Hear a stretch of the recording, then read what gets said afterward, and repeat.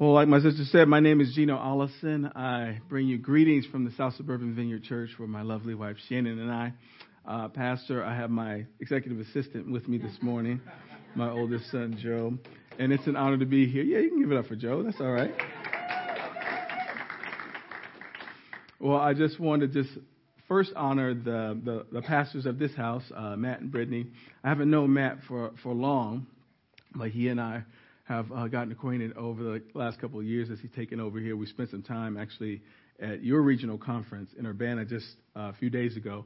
And so I'm honored for the invitation, but I have a deeper connection with my good friend Ben Hare back there, who took me under his wing when I was just a college student, came to the University of Illinois, found the Vineyard, and I walked into the Vineyard for the first time back in 2001, and I've been in the Vineyard ever since. And Ben is one of the reasons why not only that I've come to the Vineyard and stayed, but that I'm pastoring today. Anything that I do well in ministry, I would say that Ben has his fingerprints all over my life in ministry. So, Ben, I appreciate you.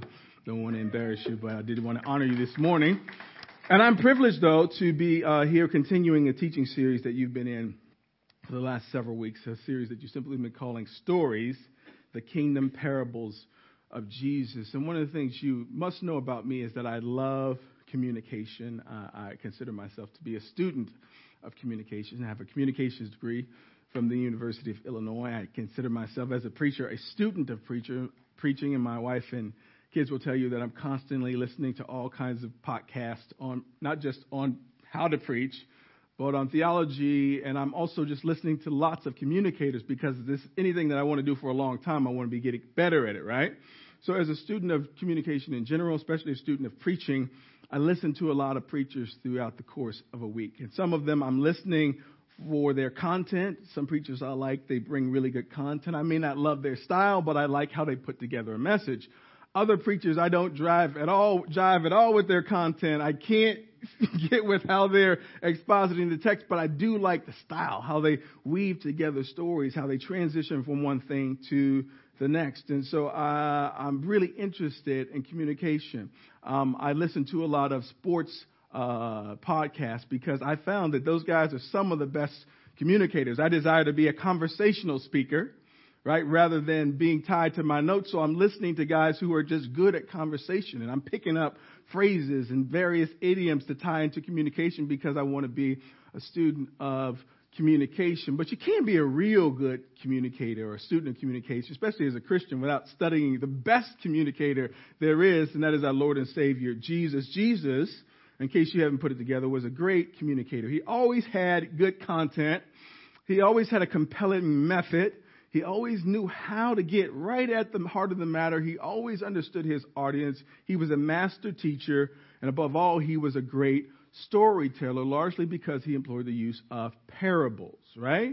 And as Pastor Matt said a couple of weeks ago, parables are earthly stories with a heavenly meaning or message. Earthly stories that have a heavenly meaning or message. In fact, if you just Google parables of the Bible, you'll get a long list.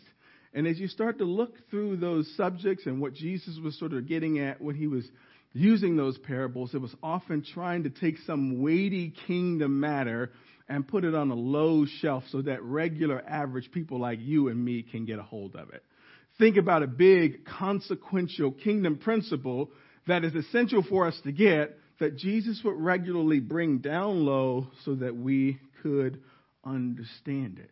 Now, he could have just used stories from his life, things that he witnessed, but the thing about stories is they have to actually apply to what you're talking about. Unless you want to fabricate it and move the details around to make them fit what you're trying to say, real stories, you're at the mercy of like the content of those stories, right? But parables, you can bend the details of those parables to the point that you're trying to make. And so these parables, these made-up stories were really, really helpful because Jesus could craft the story. He could fabricate a story to make his point. And today I want to continue this parable series by talking about the subject of prayer.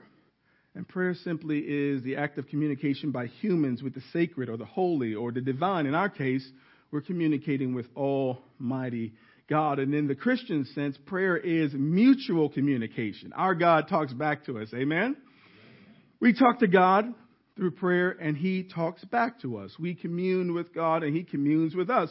We are present to him in prayer, and he is present to us. This is really quite special, and it can be unique when it comes to prayer across different religions. Prayer is one of the most important spiritual disciplines. It's also a gift. It's a gift that we bring to God, of our attention, of our affection, of our devotion and presence. And it is a gift that he gives to us, because when we reach to God, God reaches back. When we reach toward heaven through prayer, heaven reaches back. But prayer, as you might have put together, is easy to misunderstand, which is why we need more conversation about prayer rather than less. We need more instruction on prayer rather than less. We need more discourse on prayer and not less. And so today, in the spirit of that, I want to talk about prayer, and I want to discuss the parable of the persistent neighbor. And so if you would meet me in your Bibles this morning, in Luke chapter 11, that's where we'll begin. Luke chapter 11, if you're old school and you have a paper Bible, feel free to turn to it there. Also, I won't be offended at all if you're interacting with the text through your mobile device, your phone, or your tablet, so long as you're actually looking up the scripture. Amen? Luke chapter 11. I think it'll also be displayed on the screens. Luke chapter 11. I'm going to start at verse 1, but while you find that, let me pray. Lord, thank you so much for your people. Thank you so much for your presence. Thank you so much that we can gather to worship you today.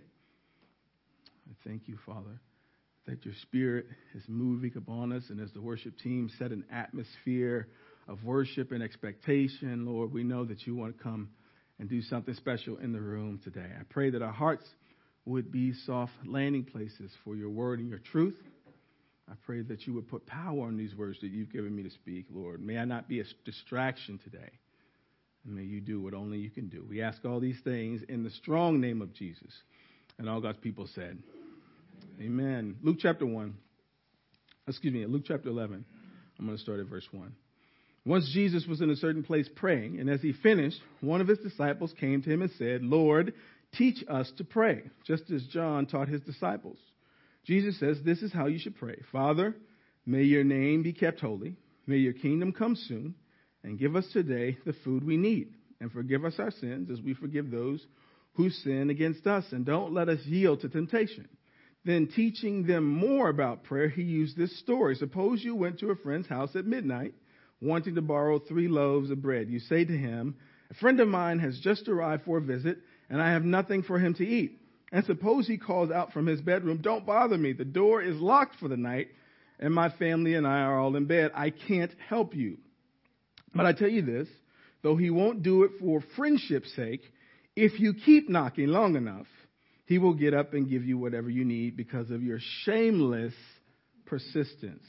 And so I tell you, keep on asking, and you will receive what you ask for. Keep on seeking, and you will find. Keep on knocking, and the door will be open. For everyone who asks receives, everyone who seeks finds, and to everyone who knocks, the door will be open. Verse 11, you fathers, if your children ask for a fish, do you give them a snake instead? Or if they ask for an egg, do you give them a scorpion? Of course not. So if you sinful people know how to give good gifts to your children, how much more will your heavenly Father give the Holy Spirit to those who ask him? This is the word of the Lord. Now, this is a really good text. It's a really timeless text. And it frames for us what happens when the disciples may be jealous that John's disciples are getting more helpful instruction than them, comes to Jesus and says, Master, teach us to pray. Jesus is probably locked and loaded. He's ready to go. Maybe he's been wanting them to ask this question. And so he's already got a lesson prepared for them. And here in this text, we get an abridged version of the prayer that many of us have committed to memory, known as the Lord's Prayer. And so Jesus says, pray like this. And I'm going to read the full version that we see in Matthew's Gospel, Matthew chapter 6, verse 9. Our Father in heaven, may your name be kept holy. May your kingdom come soon. May your will be done on earth as it is in heaven. Give us today the food we need, and forgive us our sins as we have forgiven those who sinned against us. And do not let us yield to temptation, but rescue us from the evil one. And some of you know that by heart because you've said it a whole lot. Now, does this not cover all the bases? right? If you're looking for a prayer template that like covers everything, does this not do it all? It begins with a salutation, our Father, and this helpfully orients us. We're not talking to our buddy. We're not talking to our pal. We're talking about somebody with reverence, somebody with respect, somebody's high above us. Reminds us that God is holy. And it asks, Lord, may your kingdom come soon. And so as we jog through this prayer, it's posturing our hearts to know who we're talking to, but also it covers what we should be talking to God about. May your kingdom come. May your will be done. Give us today our daily bread, right? The dailiness of our interaction with God. It's not like, let me go to Sam's Club and get a pallet of what I need, and I'll come back next month. Like, there's a dailiness to our interaction with God. Forgive us from our sins. It's dealing with our deepest need and our biggest issue. Keep us from temptation and protect us from the evil one. This is a great example of how to pray. A perfect template. You can recite this verbatim, or you could use it as a template and sort of put the meat on the bones as you walk through this. Do we really need anything more than this? Well, obviously we do, because Jesus keeps teaching beyond the point where he gives us the Lord's Prayer. He doesn't stop at the Lord's Prayer, and he continues to help us understand how we should come to God, how often we should come to God, and that prayer is something that should be consistent and persistent. In order to drive this home, he gives us the parable of the persistent neighbor. And as I spend the rest of my time this morning walking through this parable, I see in this parable 3 permissions that Jesus gives us that are helpful as we try to orient our life in prayer with the Lord. 3 permissions. I hope you stay with me. I'll run through them as quickly as possible. The first permission is to be shameless. Permission to be shameless. And when I talk about permission to be shameless, I'm talking about permission to be bold. Jesus tells the story. Suppose you went to a friend's house at midnight wanting to borrow 3 loaves of bread. You say to him, a friend of mine has just arrived for a visit, and I have nothing for him to eat. I don't know about you, but this doesn't seem like something you should be waking me up for. Right? And suppose he calls out from his bedroom, as any reasonable person would at midnight, the door is locked for the night and my family and I are in bed. I can't help you. Paraphrase, go away. You're bugging me. But I tell you this, though he won't do it for friendship's sake, if you keep knocking long enough, he will get up and give you whatever you need because of your shameless persistence, right? Now, don't imagine our nice homes now where we've got several bedrooms. And if you hear a knock at the door, you sort of walk through your house, your hallways, down your stairs, and you don't really interrupt anybody on the way to the door, right? Don't think about that. Think about like a one-room house where everybody's like right there. And so if somebody knocks on the door, especially if I have to turn on the lights to get you some bread that you could have easily come back later for, it's going to disturb everybody in the house. This is a major inconvenience, which is why the word shameless is appropriately used in this context. Now, this is what Jesus is describing about how our prayer life should be with God. And I got to tell you, I'm immediately at odds with what Jesus lays out here for us. I'm immediately at odds with anything that asks me to be shameless, because this runs against the grain of my personality and several of my personal rules of life. Shameless? Do you know any shameless people? If they're sitting with you today, don't look at them. Just look right at me. Do you know anybody who's shameless? Actually, in our context and in our culture, like, shameless is not a good thing to be, right? It's often used pejoratively. Shameless people are usually lacking in self-awareness. They're usually landing awkwardly on people. They usually don't understand how they're coming across. They're making audacious asks. They've just come lumbering in all over the place. And I've found that a healthy bit of shame and maybe the potential to be shamed serves to keep us in check. Serves to keep us from landing awkwardly on people. Serves to keep us from asking things that we shouldn't ask. It serves to keep you from knocking on your neighbor's door at midnight for something that's not an emergency, right? We are guided and discipled toward thoughtfulness and not shamelessness. And so our culture likes us to be decent and practice a measure of decorum. By that I mean keeping with good taste and propriety, appropriate behavior, good manners. Shameless people don't typically get an invite to parties, or at least a second invite to parties. And I was raised a certain way as a preacher's kid. My father was very much concerned with us having good manners and being orderly, right? As a preacher's kid, we would often find ourselves at other people's houses. Like, we would have to go to somebody's house to counsel them. All 7 of us would go. And if you're like me, like right before we went in their house, I play this scene over and over. I'm in the car, 5 of my siblings in the car, and my father would turn around and we would get a speech. When we get in here, get somewhere, sit down. Don't touch nothing. Don't look at nothing. Don't speak unless you've been spoken to. You are not hungry. If they offer you, y'all ate yesterday. You're not hungry. They offer you something, no thank you, right? And so everywhere we go, there'd be this speech, and we would sit there quietly. We're walking down the street. My father would have us walking single file line down the right side of the sidewalk. It was very important to him. And so this whole idea of like not working within the rules and not thinking about decorum and decency and being shameless, honestly, it cuts against the grain of who I naturally am. And I'm saying all this because I believe I import this into my life with God, into my prayer life. And so when Jesus tells me to show up shamelessly, I must confess to you that I'm immediately at odds with that permission that he gives us.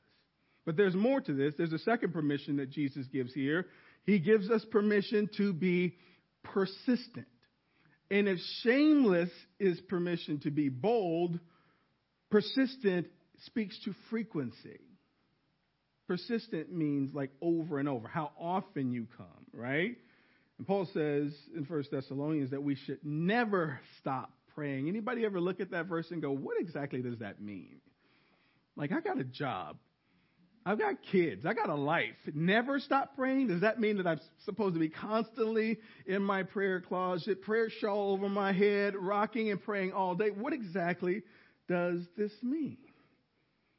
But Jesus gives us permission here to be persistent. And please understand, when I say permission, it's not like you can or you can't be this. It seems like a prescription. It seems like this is the way to be in order to get this right.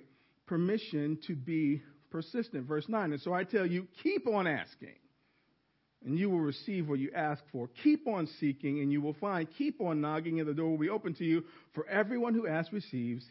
Everyone who seeks finds. Keep knocking, and the door will be open to you. And again, I find myself immediately at odds with what Jesus lays out here. Because the way I'm personally wired, I'm only going to ask you something once. Just once. And if I get the slightest sense that you don't want to do it, just the slightest sense, unless it's urgent, unless it's highly consequential, unless somebody is dead or dying, I will leave you alone about it because that's how I'm wired. Can I press in a little bit deeper? I don't even like to be around people asking the same question over and over. In fact, my oldest son is here, and he'll tell you, this scenario regularly plays out in my house. Hey, Joe, can I see your controller? Let me see your controller. Mine is broken. No, I'll give you $1. No, I'll give you 6 Starbucks. And finally, I've had enough. I said, look, can he see your controller? No, don't ask him again. I can't even be around it. Can I press in deeper? I don't haggle, right? Either I can afford what you've got or I can't. I'll do a little bit of negotiating, but the back and forth, the asking over and over again, it's not in my wiring. But I'm married to somebody who's very different, right? In fact, the last 2 cars that we bought, my wife went to the dealership alone, picked out the car, worked out all the arrangements, and I came to help her sign the papers because this woman, she is a haggler. And I said to her once, I said, babe, you know they work a little bit of that money into the price so that guy can eat, right? And her posture is, that's his problem. That's not mine. I'm like, I think this guy's going to owe the dealership money if he says yes to what you've proposed. She doesn't care. She is persistent and shameless in this way. I'm not going to go back and forth. The way I'm wired is at odds with this. And when it comes to God, in my most honest moments, there's just some issues I have with how he has the spiritual life set up, with how prayer works. And maybe you don't want to hear the guest preacher say this, but sometimes my posture toward the Lord is like, why do we even have to ask for that? Like, why have you constructed this so that for these basic things that seem basic to, like, why do we even have to ask you to eradicate racism and white supremacy in this country? Like, why do I have to ask for that? Why do we have to pray for starving children across? Like, shouldn't that just be one of the things that you fix? Shouldn't we have to? Why do we have to ask that the Hamas not bomb Israel and that they not inhumanely bomb? Like, isn't that something that you would just do because you're good?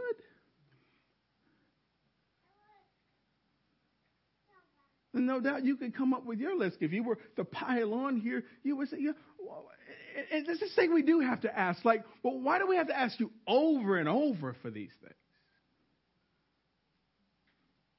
I'm confessing to you like an internal rub I have with how this whole prayer thing is set up. That's like my kids at 6 o'clock and they're asking for dinner and they ask again and they ask again. It's like at some point I'm like a bad parent because I should have had dinner on the table. I know this is flawed. I know this isn't how this works, but I'm confessing to you just my rub with how this prayer thing seems to be set up. You're telling me to be shameless and you're telling me to be persistent about things that in my heart of hearts I feel like maybe we shouldn't even have to ask these things in the first place.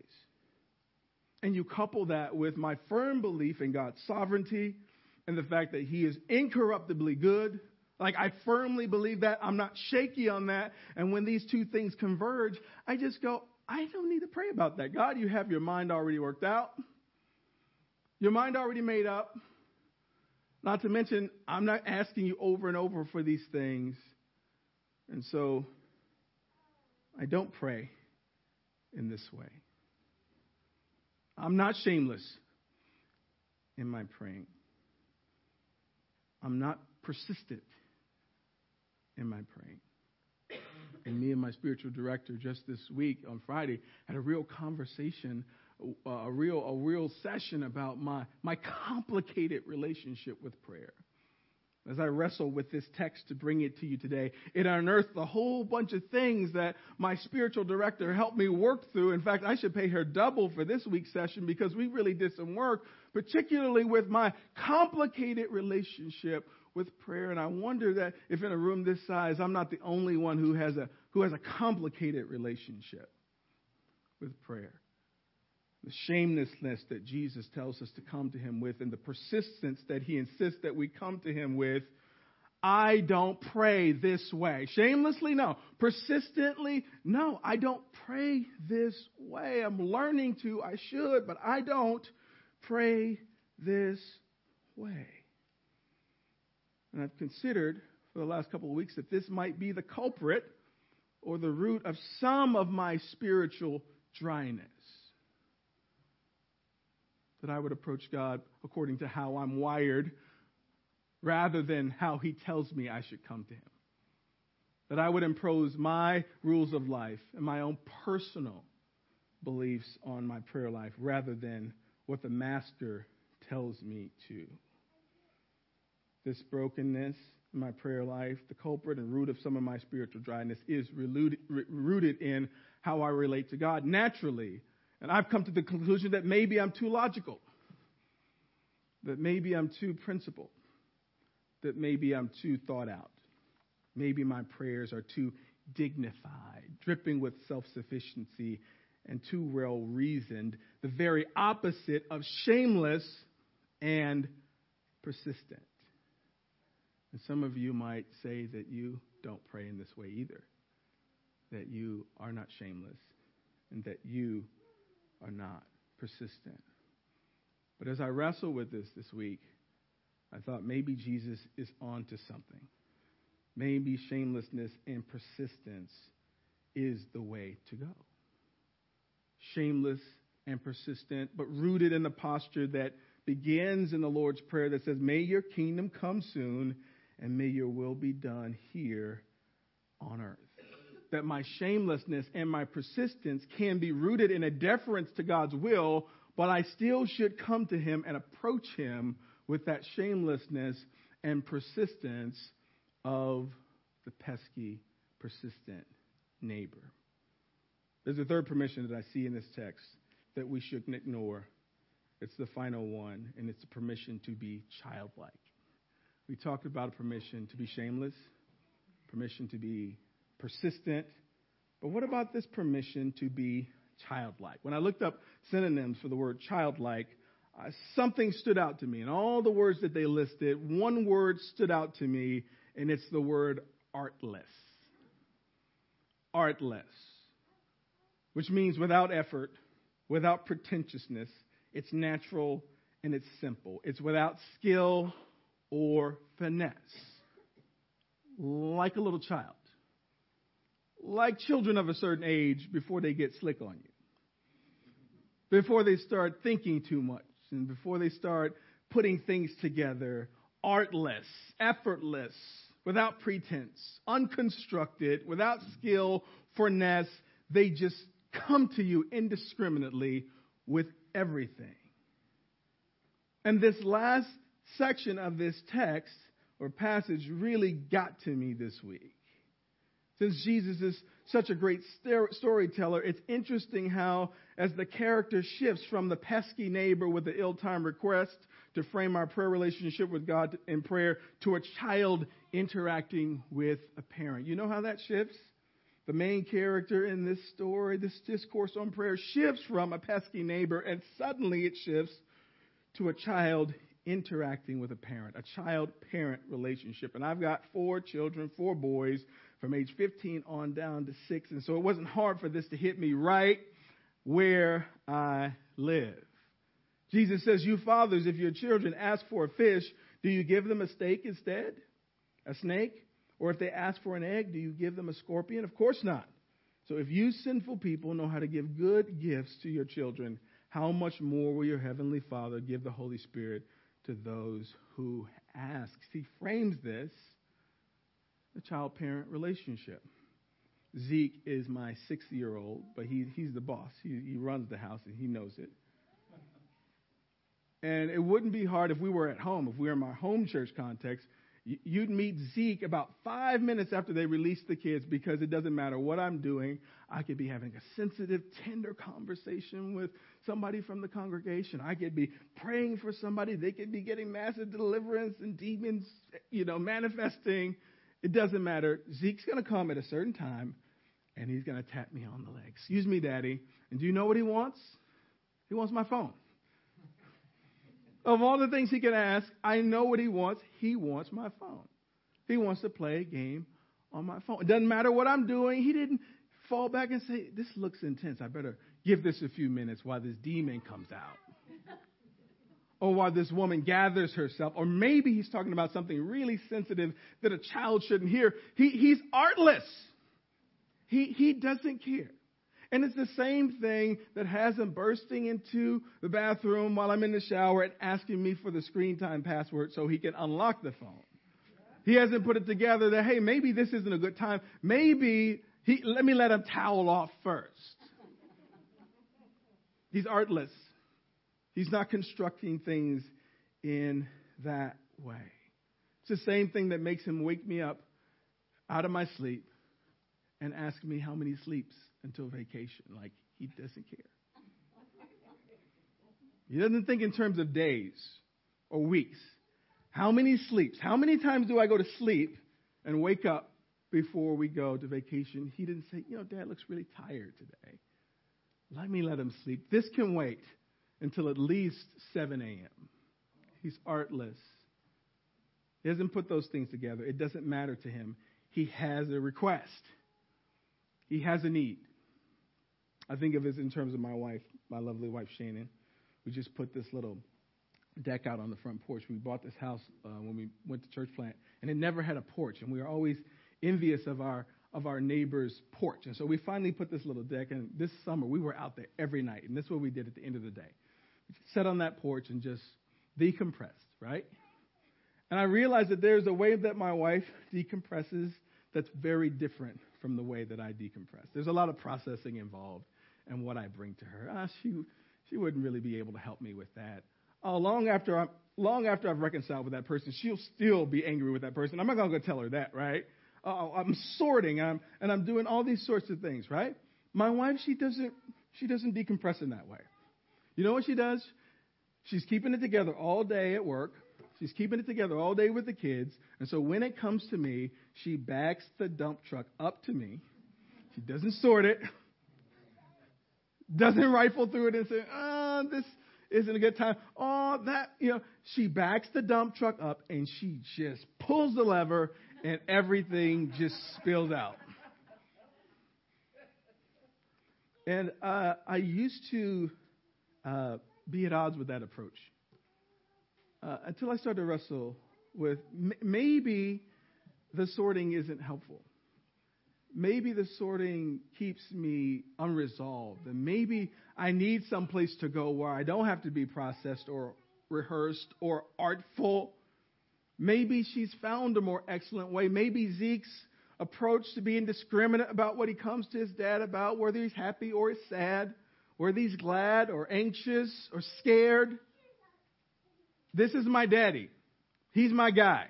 I'm bringing it to him.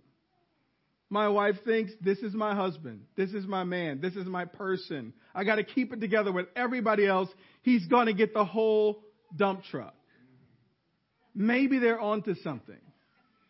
Maybe this is the sort of shameless way, the sort of persistent way, the childlike, artless way that we're supposed to be with God. Maybe I've overcomplicated prayer. Maybe I've overcomplicated. Maybe I'm thinking too hard about it. Maybe instead of thinking, well, God, you've already got that worked out, or I'm not asking you for that again. Maybe the shameless persistence is a means to get me to a place where I'm focused more on communion with God than anything else. Maybe the goal in commanding us to be shameless and persistent and childlike is to help us prioritize communion. Communion over getting the blessing that you might ask for.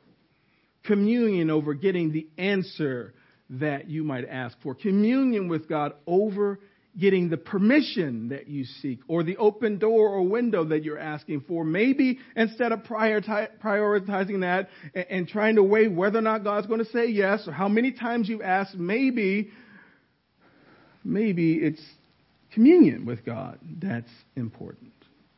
Because communion with God gets me proximate to the source of my strength and power. Communion with God gives me permission to ask without artfulness, without over-processing. It's communion with God that lets me be unfiltered and possibly even accidentally irreverent as I'm honest with God and I lay it all out. Lord, why'd you let this happen? Like when the cancer comes back. But when it's the second miscarriage, right? When you were up for the promotion and you didn't get it. When the young man or the young woman breaks your heart, like bring all that to Him. Maybe in the communion I will talk myself clear. Without God giving me any answers or any turning on any light bulbs. And many of us who do counseling work or pastoral work, sometimes we sit there for an hour and we say, tell me more about that. Well, why'd you do that? And at the end, they go, thank you so much for your wise counsel. And I go, I just let you talk yourself clear. And so how many of us have found that in communion with God, the Lord didn't drop any heavenly bombs on us? We just got some kingdom therapy because we were just able to come in an artless, unrehearsed, unfiltered way. And we were able to just be proximate with the Lord, unguarded, unreserved, unrestrained. And we talked ourselves clear just in the nearness of communion with God. That in proximity to God, we were able to see God's vantage rather than our own limited earthly one. Maybe in communion we ascend to a place of enlightenment and maybe even a greater indifference about the outcomes. And maybe this is what Paul means when he says pray all the time or as often as you can, or to maintain a posture of prayer so that we're regularly coming to God. Why? Because it's more about communion than answers, more about communion than help. And so when God gives us these divine permissions through Scripture, this beautiful parable, He's encouraging us. No demanding that we come to God with everything. Don't do too much editing or processing. Don't try to finesse your prayer life with God. Be artless, be finesseless, be uncomplicated, be indiscriminate. Bring everything. And as I wrestle with this text, as I'm sure you might be, I come to the conclusion that I need to get over myself in relationship to God in prayer. Because whenever my wiring or my rules of life have me at odds with what the Scriptures prescribe, then it's me who needs to change and not Jesus. It's me who needs to reorient myself and not the Savior. And so how do we walk this out? For some of us, and I'm talking to myself, this will require a complete overhaul of our prayer lives. We'll need a complete rewiring and cause us to relate to God as not as we do as with the other humans. Encumbered by a list of social rules and norms and all sorts of decorum. Come like my 6-year-old at any time and for everything. The big stuff, the small stuff, the happy stuff, the scary stuff. When the boy finally asks you out and when he breaks your heart. For the pregnancy and the miscarriage, for the wedding and the divorce. When the promotion comes and when it doesn't. When you make the team and when you get cut. Like everything. Shameless, persistent, childlike. Do you pray that way? I don't. But I'm learning to. Because we've been given permission to.